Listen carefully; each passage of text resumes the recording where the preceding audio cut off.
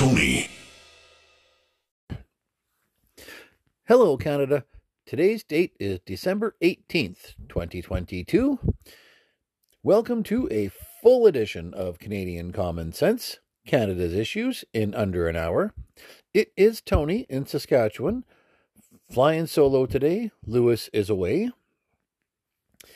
Weather update. It is minus 25 degrees Celsius in beautiful Saskatoon, Saskatchewan today. Where Lewis and his family are on a warm holiday, it is currently plus 25 degrees. So, Lewis, I know you are listening. Bite me. 2 middle fingers for you. And yes, I know you'll rub that in later. So that's why those fingers are high in the air, just for you, buddy. All right. So it's going to be a lot of little snippets in the show today. Parliament has now shut down for the year, and while most political shows and podcasts are also shutting down until mid-January when politics gets going again, it might even be later in January, Canadian Common Sense is here for you. We will keep going through. On a programming note, there will be no show next weekend, as that is going to be Christmas Day. You can expect our annual year in review show on likely around January 1st, at least within the next couple weeks at any rate. So we will recap, as we do every year, we'll recap what we consider to be some of the biggest stories that we had covered, and we will bring you those shows. All right. On the show today, a couple of updates. Calgary City Council going insane. Governments freezing their own pay. Federal governments tell their staff, get back to work. Skate Canada goes woke. Healthcare continues to fall apart. And more. Okay, so I'm going to start with just a couple of updates on some of the issues that are near and dear to mine and Lewis's hearts. And I know that I said last week I eventually have to stop talking about MAID because MAID just ticks me off, and I'm sure that many of you are tired of listening to me talk about MAID. Oh, well, except for those of you who agree with my positions, I guess. But anyway, very quick update on MAID. I won't call it a win because to me, the only win on MAID right now is to scrap the whole thing, and if they want to start again, do it with some common sense, which our government, has a complete lack of. David Lametti, health minister, as I mentioned on last week's show, had said, no, we're going full steam ahead to the March 17th deadline to get mental health illness in as a qualification for MAID. Well, suddenly, David Lametti had a change of heart after, as we said on this show, the Canadian Psychiatric Association put out a statement saying we really need to look at delaying this. And, well, people like myself and other commentators also said this is insane. Well, speaking of mental illness, that was no pun intended, that it is insane to push ahead with this when MAID is so fraught with problems as it is, and we've been highlighting those problems for you, offering MAID for, such things as poverty or as you're costing the system too much money. Yeah, we need to put the brakes on this, and now the government has listened to you. Because they finally decided that, I know that just last week we said full steam ahead. Now, David Lametti suddenly has done a full 180, suddenly has decided that, we need to ask for a delay in implementing mental illness as part of the MAID legislation. So, great. I'm actually all in favor and completely support Mr. Lametti's decision to make that ask. Now, I don't know why they have to act. I guess because the legislation is written out in that, the next phase will be March 17th. So I'm not certain if more legislation is required or how they go about making that change. But as always, we will keep you posted on how it goes. So, honestly, a big thank you to the government for actually listening to you and understanding that there are problems with this garbage legislation, and at the very least, they're going to try to delay euthanizing Canadians who have anorexia and euthanizing Canadians who are depressed. It's a awful slippery slope to go down. So I'm really, really glad that they've done the 180. They've realized how dumb this legislation actually is. Okay, no, they haven't, but at the very least, we got a delay. So congratulations, Canada. Those of you who spoke up, fantastic. Thank you. Thank you from the bottom of my heart. All right, second update on our other most popular topic that we discuss on this show. That would be Bill C-21, the Firearms Confiscation Act. I don't know what it's actually called, and I don't care because it's all about confiscating firearms. Well, they shut down the debate on the bill, so it's off to the Senate, I believe. It's off to the Senate now, but at least some provinces are fighting back, I should say. We discussed on the show already, Alberta, Saskatchewan, Manitoba, New Brunswick, Yukon have all joined in and said, no, we are not going to be enforcing this bill. I suspect the Northwest Territories will be not too far behind because the MP for the Northwest Territory and the MP for Yukon have both said they will not be supporting this bill. Alberta takes the lead again, and the Alberta Justice Minister, Tyler Shandro, made a statement that, well, Alberta is actually taking over prosecution of firearms offenses from the federal government. And they said, well, we can do that because even though they are federal offenses, technically, they are provincial prosecutors paid by the government of Alberta who are actually prosecuting these federal offenses. So the Alberta government says, we are just going to take over all of the prosecutions for this new Bill C-21, and we are going to tell our prosecutors not to prosecute any firearms owners who have had firearms that are on Trudeau's ban list before the 2020 Order in Council. Okay, what does that mean in English?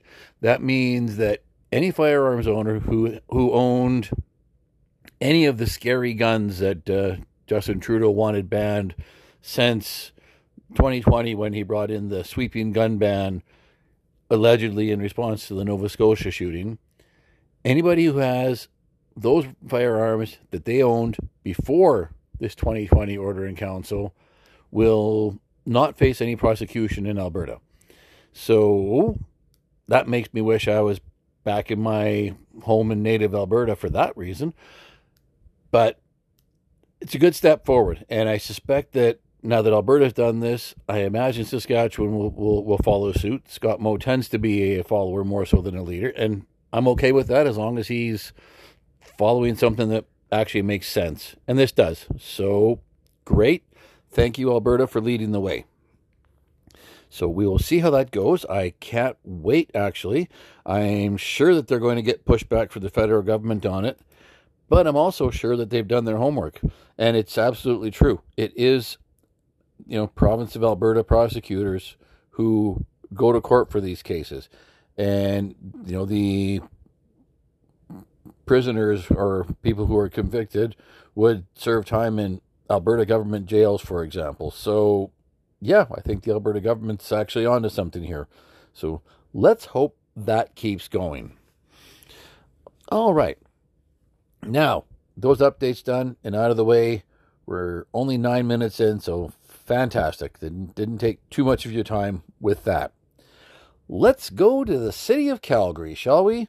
Now, Mayor Jyoti Gondek, who was elected last year, immediately proclaimed a climate emergency in Calgary.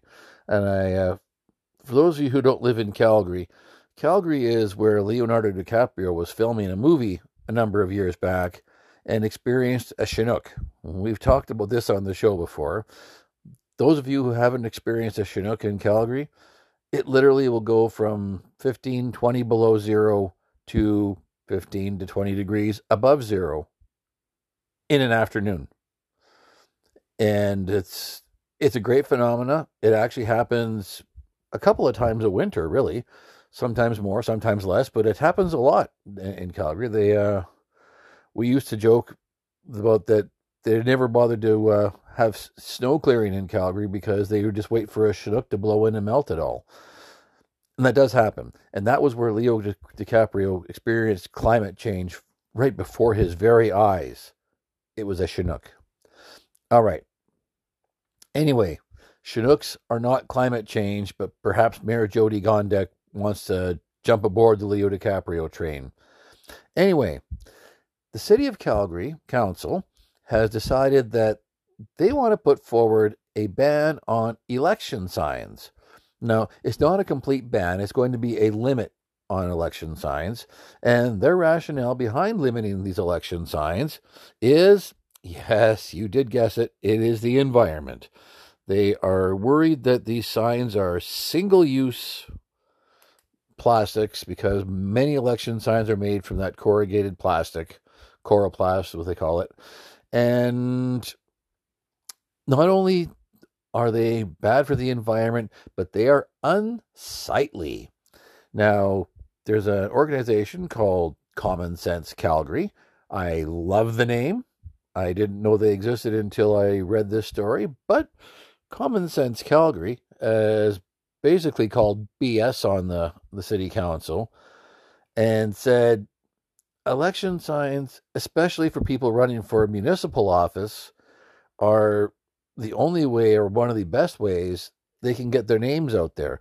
So what you're doing by limiting election signs is you are guaranteeing that incumbents are going to continue to get in because they, of course, are using taxpayer dollars to mail out whatever information they wish to mail out to all of their constituents. So their name is constantly floating in the public space. So there's that it's a little unfair. And does this remind anybody of the city of Brampton attempting to do the same thing not long ago, banning all election signs altogether because they're unsightly? And again, all you're doing is make certain that incumbents are always going to win. So it's, I think it's much more of a political move than it is a move for the environment.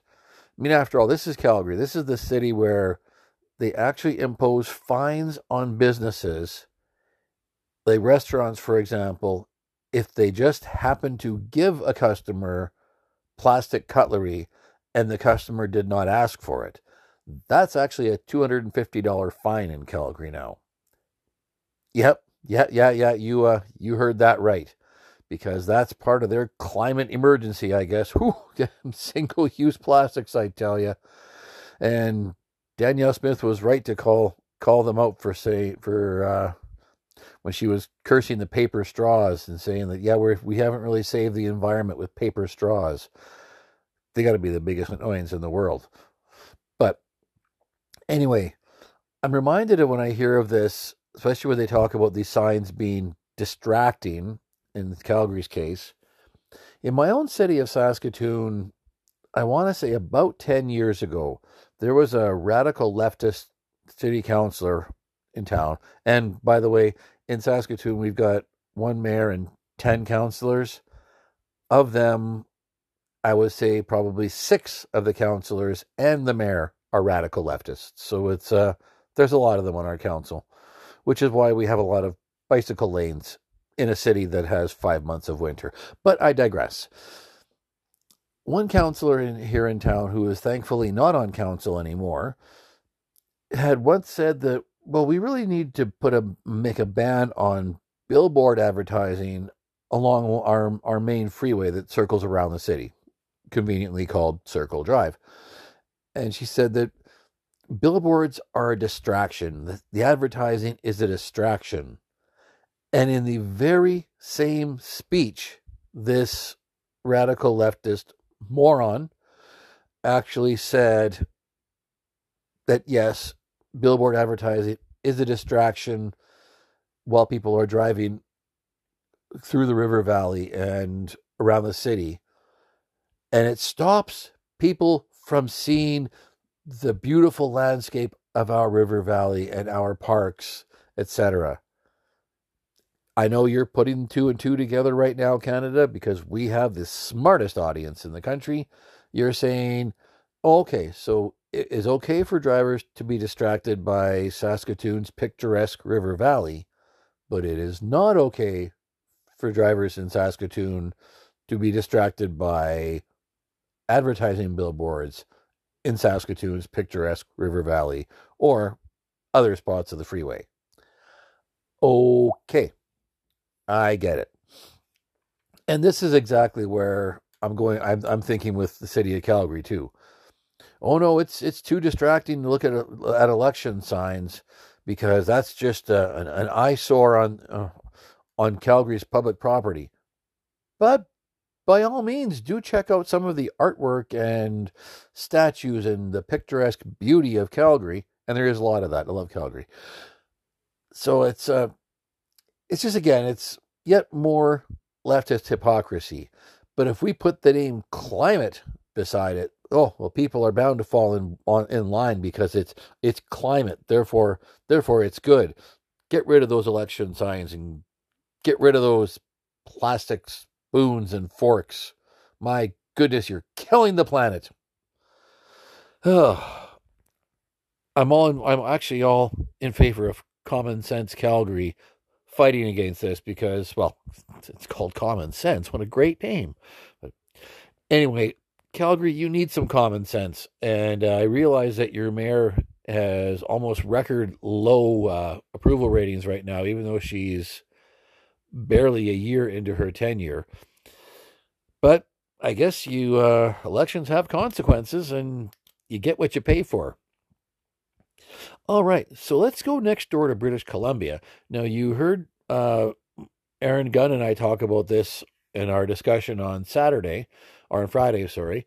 And if you haven't heard my discussion with Aaron Gunn yet, I suggest that after this show, you please do download it and give it a listen. It was actually a very good discussion he and I had. So in BC, I'm actually surprised that it went through. MLA Todd Stone, who was a BC Liberal MLA, which the party has apparently not yet changed its name to BC United, but that is on the way. So Liberal MLA Todd Stone had proposed to a bill to freeze MLA's pay for next year, so they would not get their normal annual pay raise, which is indexed to inflation. So they would have gotten, well, I guess 7% raise likely, because if it's indexed to inflation. And MLAs in BC are already quite well paid, just like they are everywhere else in Canada.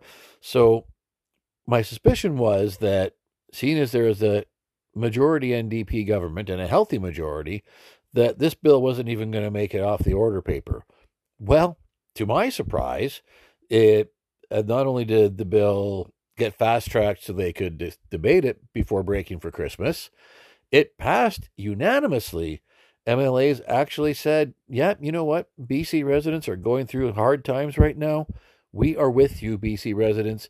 We're going to freeze our pay because it would just be selfish of us to take a huge pay raise off the backs of BC taxpayers. I was absolutely stunned by it, grateful as hell. I'm happy for the BC taxpayers. Lewis is one of those. So fantastic move on the part of the BC government. And I applaud that leadership. I applaud the move by the BC government. Again, a common sense move. And I think it's fantastic. So I thought, if I'm going to give a shout out to the BC government, then I also need to give a shout out to the government of Nova Scotia, because they did the exact same thing. It was a little while back, but they also said that, okay, the cost on Nova Scotians is too high and we need to show some leadership. So again, Premier Houston in Nova Scotia, I'm becoming a big fan of yours. They actually recalled the legislature, I believe it was in the summer, and said, yep, we need to freeze MLA pay raises, and Nova Scotia is not giving their politicians any pay raises next year either. And Alberta, during the pandemic, so this actually was a couple of years ago, when they said, in solidarity with Albertans who are unable to work due to draconian lockdowns, the Alberta MLAs actually took a pay cut to share a little bit of pain with Albertans.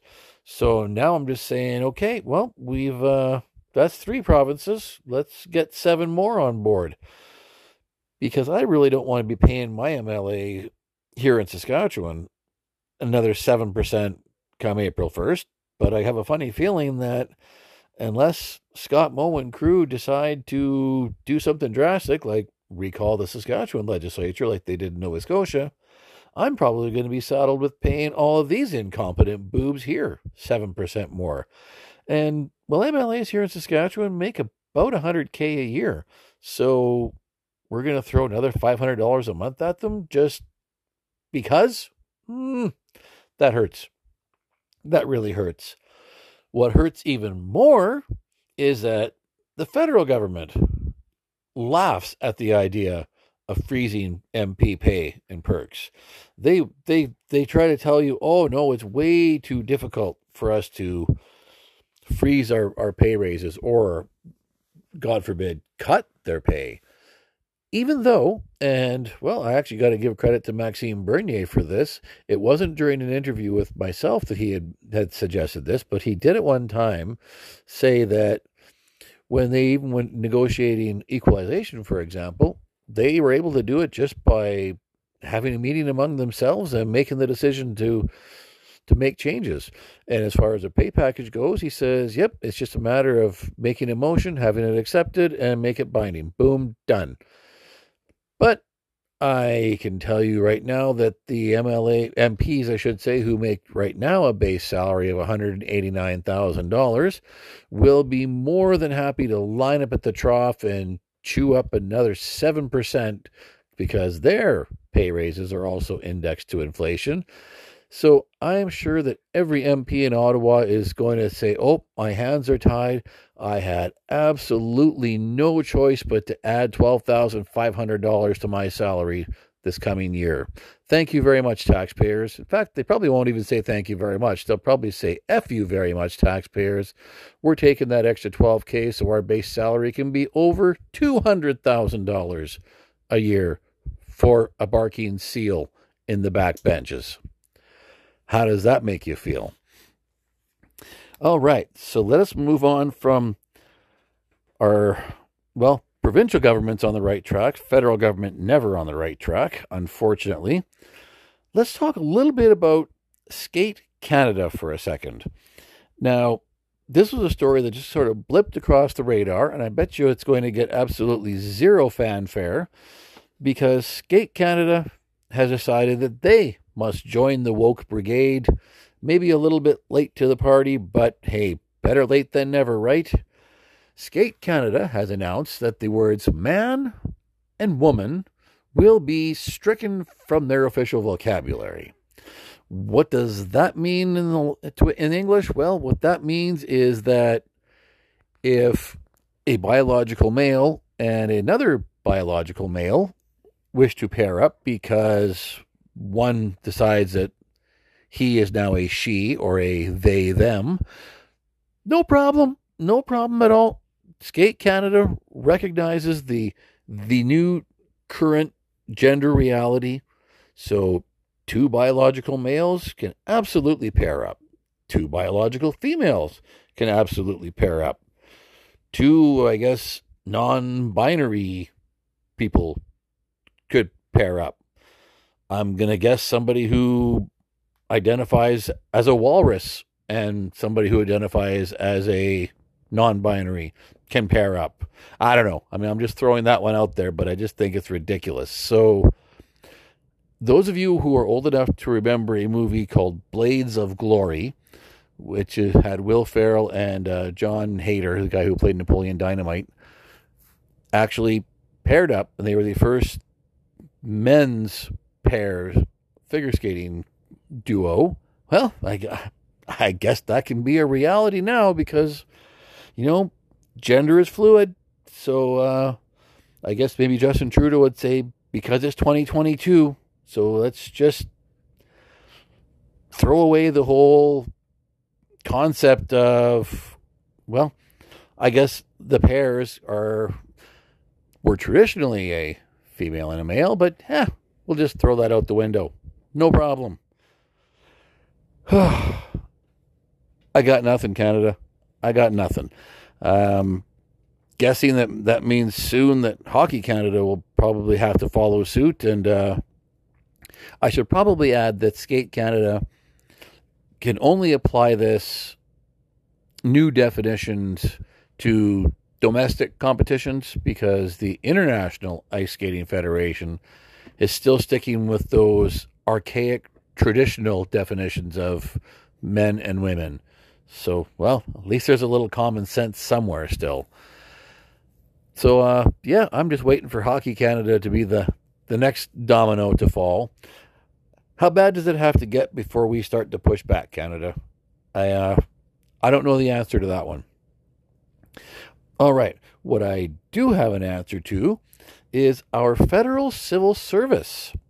Now, when the same federal government decided they had to lock everybody down and brought in draconian mandates and sent all their civil service to go work from home a couple years ago, I guess these bureaucrats got rather comfortable with the idea. And now the federal government has said, we want you all back in the office because we now have seen statistical proof that you are not as productive working from home. And now they've asked the laptop class to go back to the office. So by the end of March, they want federal civil servants back in the office 2 or 3 days a week. Now, I don't have the kind of job where I can work from home. That's not an option for me. Myself, my wife, we were all declared essential services. We kept going to work just like normal and risking dying from the deadliest disease ever known to mankind that has a 99.8% survival rate. And what do you know? We both survived. And now the Federal Civil Service is being asked to do the exact same thing. Go out and face those demons out in the open air. Go risk your lives and for a disease that's, well, already run its course. But their union is absolutely livid because the federal government is putting their staff at risk of what exactly? Now, are they going to start complaining that maybe they're going to get RSV? Maybe they're going to have to wear masks when they go back to work? Don't laugh. The government of Quebec has already stated, hey, maybe we should be wearing masks, or if you don't feel well, don't go visit family at Christmas. Ontario, the chief public health officer suggesting, well, maybe they should wear masks there because these respiratory infections are going up. Alberta schools are demanding mask mandates be brought in. So, that's just bubbling under the surface. But I digress. The whole working from home idea, I understand from the employee perspective that there's some serious lifestyle and monetary benefits to be had because you're saving on, well, buying, dress attire for the office. You're saving on a commute. You're saving on going out for the odd lunch, et cetera, et cetera. And yeah, it all adds up. I mean, you're not paying childcare some of the times because you're able to stay home. But, I mean, that also takes away from your ability to do your job. As we are seeing anybody apply for a passport lately, I mean, the government is failing, well, throughout the entire bureaucracy because there's just too damn many of them. They trip over each other. But the working from home thing, well, it's got to be a part of it. It's got to be a factor in there. So I'm actually not opposed to having the people that I, as a taxpayer, pay a really good salary and benefit package to get their asses back into the office, especially when the government is able to prove that they're not as productive working from home. Now, As I said, I've never worked from home.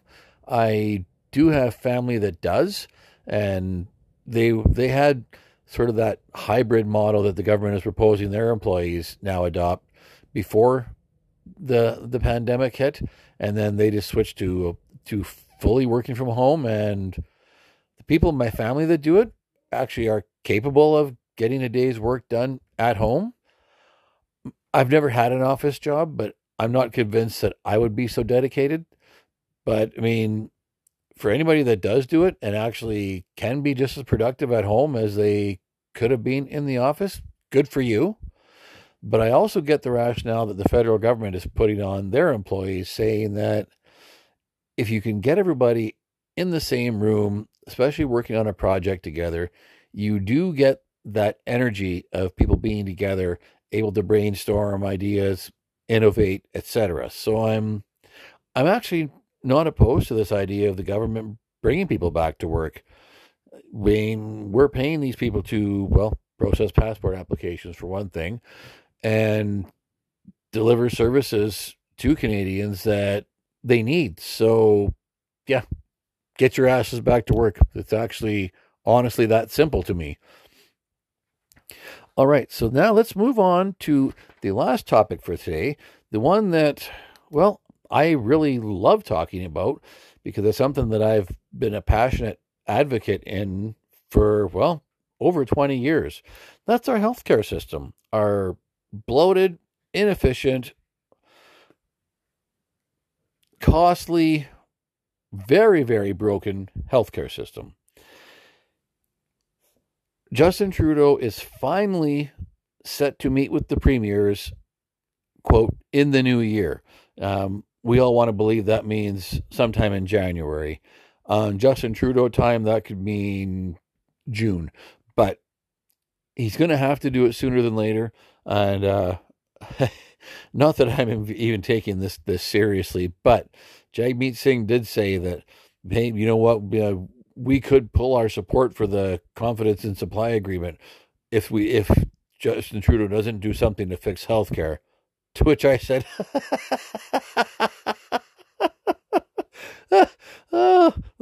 that's almost as funny as him saying, when I'm prime minister, when he was in the House of Commons. Yeah, again, like Aaron Gunn and I had says, not exactly a stand-up routine I'd pay to watch, but Mr. Singh is a funny, funny man. He won't pull his support for the Trudeau government over the healthcare thing unless he sees some kind of political advantage to him doing so. And there is no political advantage for him. His party is broke and nobody wants to vote for him. If you look at the polling, they're polling their usual 17 to 18%. So if Jagmeet Singh pulls the plug on this government, he will get the same 20-odd seats that he has now, and he won't be prime minister. In fact, he might even get less than the 20-odd seats he has right now, and he'll just be, well, the same laughingstock he is now, but he just won't be in the news cycle quite as much because there'll be nothing for him to sell his soul to gain. So, anyway, Jean-Yves Duclos has been saying for weeks that, Justin Trudeau doesn't need to meet with the premiers. I mean, the health ministers, we actually have all come to agreement, and the premiers are being belligerent. Well, the premiers are saying they want money for healthcare. They want the federal government to kick in some more money, but there's some premiers that just don't want any strings attached. And that's been Quebec's mantra for any kind of federal funding, and they always, well, I shouldn't say always, but they typically get to have their way. Hello, child care deal. They just get money thrown at them with no strings attached. And in the case of Jean Charest, when he was Premier of Quebec, utilized a government handout to implement a tax cut in Quebec. So I guess I can kind of get why the federal government would be a little frustrated with that. But here's the thing. Even Justin Trudeau, and I have to give him credit for this, even Justin Trudeau, as inept as dumb, as much of a buffoon as he is, even Justin Trudeau had to admit that simply throwing more money at healthcare may not fix the problem. And I actually had to say, yes, I've been saying this literally for 24 years, that more money is not necessarily the solution. The solution is on the delivery end. And that is where the provinces come in. And that, Mr. Trudeau, you incompetent boob, is why premiers want to meet directly with you. Because there's no need to change the Canada Health Act at all. All that needs to happen is that you need to, I guess, provide the stable funding. And at this point, the federal government doesn't kick in really a big piece of the pie anyway. I know Jean-Yves Duclos says, oh, if you do the math right, it's 33%. We've done the math. It's about 26%, I believe it is, or 28 maybe, that the federal government currently funds for healthcare. And that's actually up. It used to be 17% back in the late 90s. So the funding actually did increase through with the Harper government, but also even with Paul Martin's government a little bit. So anyway, that being what it is, the federal government doesn't really kick in a lot of the money when it comes to healthcare spending. You heard me say before on this show, they want to give us 28 cents on the dollar. Maybe we'll just do healthcare our own way and they can shove their 28 cents up there. And I still believe that, actually. It's a delivery model that is completely archaic and is not repeated anywhere in the industrialized world. Tony, quit lying. Cuba and North Korea have completely government-run healthcare systems. Yes, that's true. Canada is definitely on par with Cuba and North Korea for our healthcare systems. Let me say that again. Canada is on par with Cuba and North Korea in terms of our healthcare delivery model. Well, that's good company for a G7 country now, isn't it? It's been shown that as far as spending to outcomes are concerned, Canada is the second worst in outcomes, second only to the United States, who get worse outcomes for the amount of money that government spends on healthcare. Side note, the United States Veterans Administration, the VA hospitals, are modeled after the Canadian healthcare system. Any of our American listeners out there, I'm sure you all have a veteran in the family or know somebody who's a veteran attempting to deal with the VA for healthcare. Yeah, exactly. So why don't we, instead of just continuing to throw more money down this black hole called our healthcare system, why don't we actually try to innovate our delivery models and let the money follow the patient to where the care is? Instead of, here's what we do right now. With our healthcare system, right now, we throw a big bucket of money into an office and we tell them, use it. Spend it all by the end of the year or we won't give you as much. Well, there's absolutely no incentive to be efficient and save money because they want to make certain they use it all so that they'll get the same amount next year. Well, what if we instead just did something simple, and this is being done already, determine with an actuary the actual cost of healthcare services. We've done this because when I've gone in for services in my younger years, I actually asked the doctors while visiting, getting procedures done, what does this cost? What do you bill? And some of them were actually pretty open about it. Others just told me it's none of my business. Fine.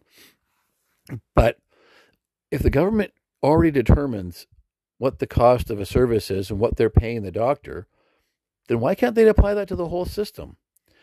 Now, for those of you who don't live in Saskatchewan, which is probably 90% of our listeners, 99% of our listeners, we've got a good model for that here with our own vehicle insurance system.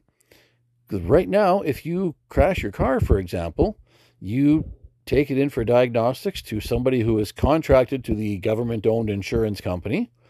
They take a look, see what's wrong, and then they say, okay, you go to whatever government accredited service provider you wish, and you'll pay them a deductible unless you've bought extra insurance, which will to waive said deductible, and then the government insurance company will take care of the bill. Away you go. And that's really a very simplistic breakdown of what we can do with our healthcare system. Take your healthcare card. If you're in Ontario, it's your OHIP card, and take that to the facility of your choice. Use that card, and the government gets billed for the service. Instead of this system right now where, oh, well, your doctor only has admitting privileges at such and such hospital, so you have to go there. What a funny system it would be if these providers, be they nonprofits, be they for-profits, be they government facilities, all had to compete for those government healthcare dollars and said, hey, come here because we'll take better care of you than the other ones would. Can you imagine what a little competition might do to improve the system? Well, I can imagine it because I do see it in other sectors of our economy, and it can work because it works in Europe.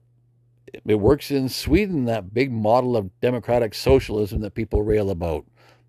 They actually have a majority of their healthcare system is provided by private for-profit caregivers. I know Jagmeet Singh has got to be just fuming right now because he hates that word profit. And that's actually why I emphasize it, just for you, Mr. Singh. Lots of love. But funding is not the issue. And if even someone as dumb as Justin Trudeau can finally get the light bulb turned on that more money isn't necessarily the answer, then maybe there's hope that 13 other morons in the provinces and territories can also get their heads around that idea and actually allow people within the sector to innovate. Talk to nurses, talk to doctors. They'll actually tell you how to improve the system. They'll tell you this. It's not just a matter of more money. They'll say more resources, yes, but that doesn't always necessarily mean money. That sometimes means things like equipment, staff, not just a big pool of taxpayer money. Now, don't hold your breath, Canada. I don't expect this to happen, well, anytime soon. I'd love to see it happen in my lifetime because I know in 20 years or so, I'm probably going to start using more healthcare services. So I'd really love it if there was some available at that time. But don't hold your breath for change, Canada. But it does have to happen. We can't keep spending, well, currently in Saskatchewan, 42% of our provincial budget on healthcare and still not be able to deliver outcomes. I mean, Jagmeet Singh keeps just saying, oh, they need to invest, quote unquote, more money. Well, how much is enough?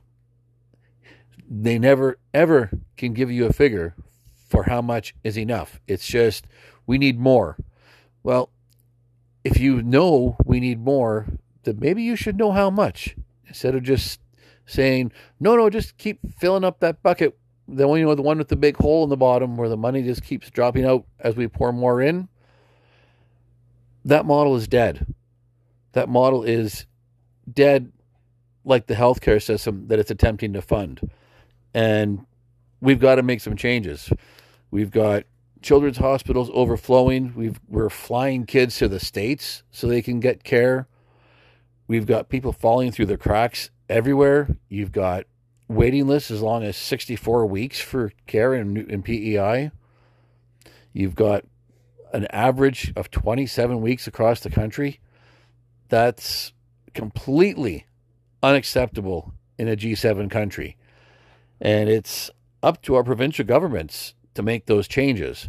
And I don't know that having a meeting with Justin Trudeau is actually going to make any of those changes. It's going to take one province to grow a set of cojones and just say, you know what, we're tired of this garbage system and we're going to fix it ourselves. And I really wish they would do that here in Saskatchewan. We're the birthplace of socialized medicine. We should also be the place that fixes it. All right, Canada, I'm going to wrap it up there. I do want to thank you so much for joining me. Again, no show next Sunday because it will be Christmas Day. Look forward to a year in review show from Lewis and myself in a couple weeks' time. And you may end up hearing a rant in between this show and that one. In the meantime, Merry Christmas, Canada. And a Happy New Year to yourselves and your families. And yes, I'm happy to say Merry Christmas, and I'll continue to do so. Like the majority of Canadians have actually suggested they prefer to do as well. So, Merry Christmas from Tony in Saskatchewan and my beautiful wife and small army of cats, and we will talk to you again soon.